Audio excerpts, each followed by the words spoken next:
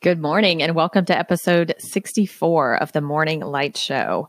In yesterday's episode 63, we talked about habits and the power that habits have to influence our lives and help us either create more of what we want or really thwart our chances at leading the life that we love.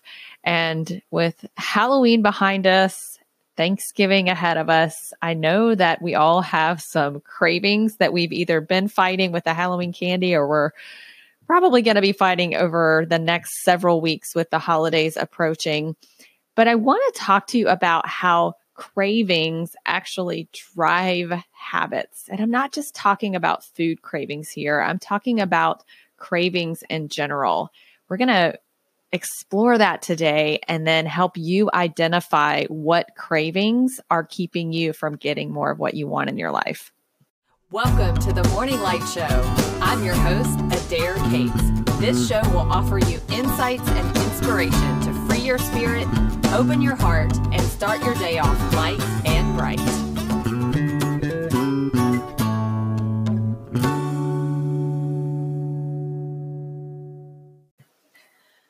So yesterday I told you in episode 63 that I am rereading the book, The Power of Habit by Charles Duhigg, which I highly recommend. I read it back in probably 2013 and I'm reading it again. And it is literally blowing my mind again. I don't know, maybe this time because I'm so immersed into my morning rituals and some new habits that I've been relying on over the past 9 to 12 months that have truly changed my life. And I've watched other people change their lives as a result of these habits as well. But the research here is just reinforcing everything that I know to be true on a gut level. And I'm just really excited to talk to you more about it today. And just really quickly want to review what we captured yesterday in the episode. We talked about what's called the habit loop and what makes us do something over and over and over again is basically there's three parts to it. First of all, there's some type of cue, and that cue can be anything from getting out of bed in the morning to getting in your car to picking out your clothes. It could be anything, any cue. Then that leads to the routine. So whatever the habit is that you actually do, and then at the back end of that, there is some type of reward for that. So I gave the example about fast food consumption yesterday, and research has shown that basically what happens with fast food consumption is, for example, people pick up their kids from school, the kids get in the car, they ask to go to McDonald's, the family goes to the drive-thru, they get the burgers, they're so delicious and tasty, and that's their reward. And they start doing that like maybe, once every so often. And then eventually they start to really fall into the loop of the habit. And over again, they find themselves going to the McDonald's drive-thru. So it becomes, a once a week thing and then a twice a week thing. And then before you know it, 3 meals a week are being eaten at the fast food restaurant. And the part I want to highlight today is the piece about the reward at the end, because what happens for people is they stop actually craving the routine and they start thinking about the reward. So for the McDonald's example, they start thinking about how delicious that first hot bite of that cheeseburger tastes. I don't even eat at McDonald's, and my mouth is actually watering as I think about it because it is kind of good. Now, for me, 30 minutes later, I know I'm going to have a stomach ache, so that's not a positive reward for me. But every once in a while, I do want some really good French fries, even though I know it's going to give me a stomach ache at the end. So the next piece that I want to talk about today is this whole idea of cravings, because what happens to us is we stop actually being consumed by the habit and get just as much of a push to do the habit from the reward as we do from actually the habit. So for me personally, I can just give you an example for me personally. I love coffee, like absolutely love a good latte. I really don't like plain old drip coffee. I'm a Starbucks girl. I have an espresso machine at my house. And for me, after I get done with my meditation, that's like my reward. So for me, the cue is after my meditation, I go, I make my coffee, and the reward is that first sip that just tastes incredibly good. So sometimes throughout the day, I will actually crave that same feeling of having that hot coffee hit my tongue.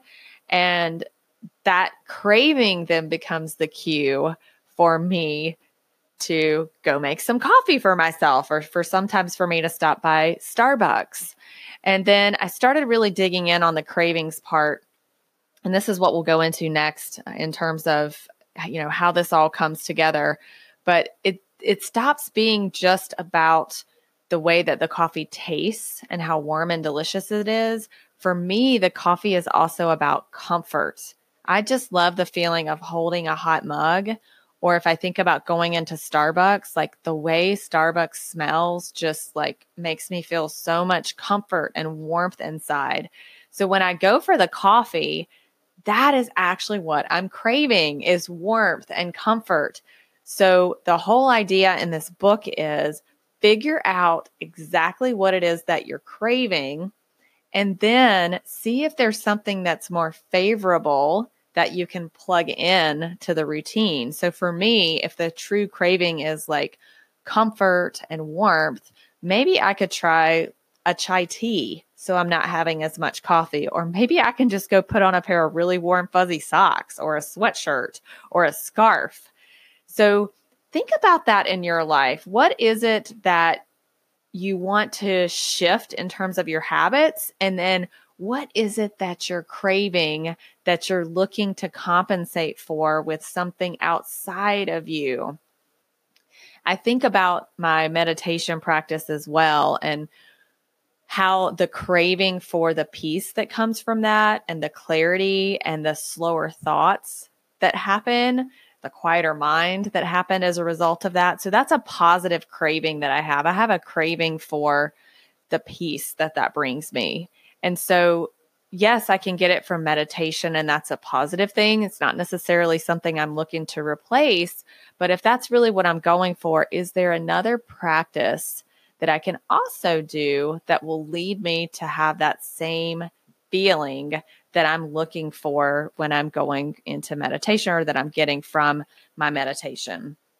And then just another example is, and they talk about this in the book as well, is running or any type of cardio exercise. So being able to feel that runner's high, the endorphins that kick in, that's kind of the reward for running. So, again, that's a positive activity most of the time, unless you're injured or something. But how can you think about, like, what is the reward that you're getting from that, those endorphins? And is there anything else that you can do in your life to create that same sensation, maybe if you're not able to run at some point or another?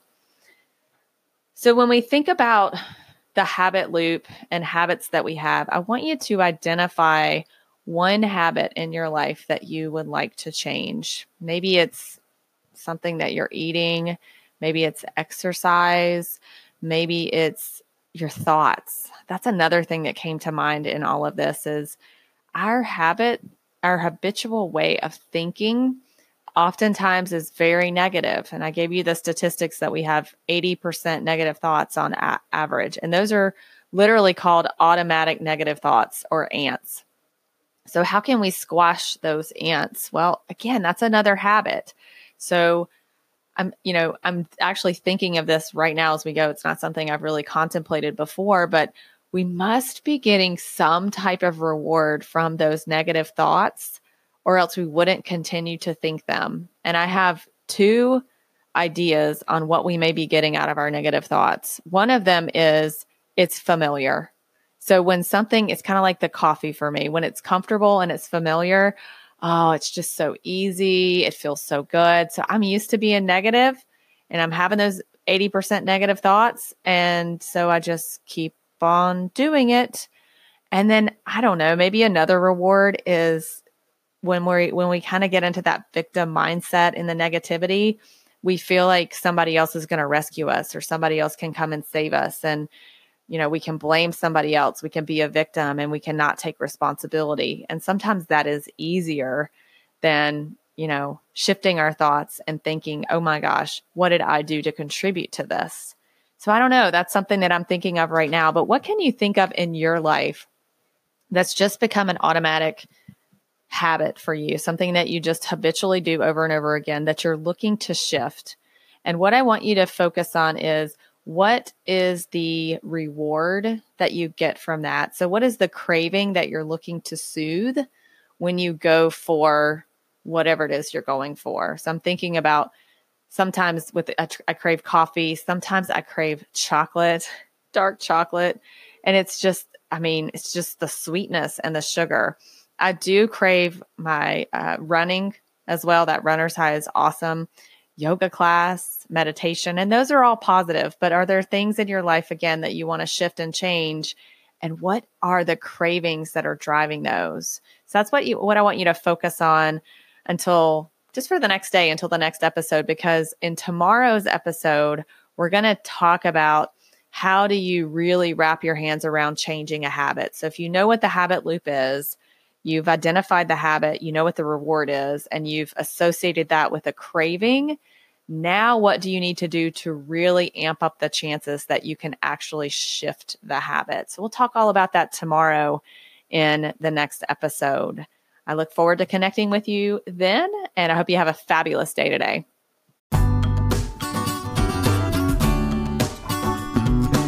That's a wrap for this episode of the Morning Light Show.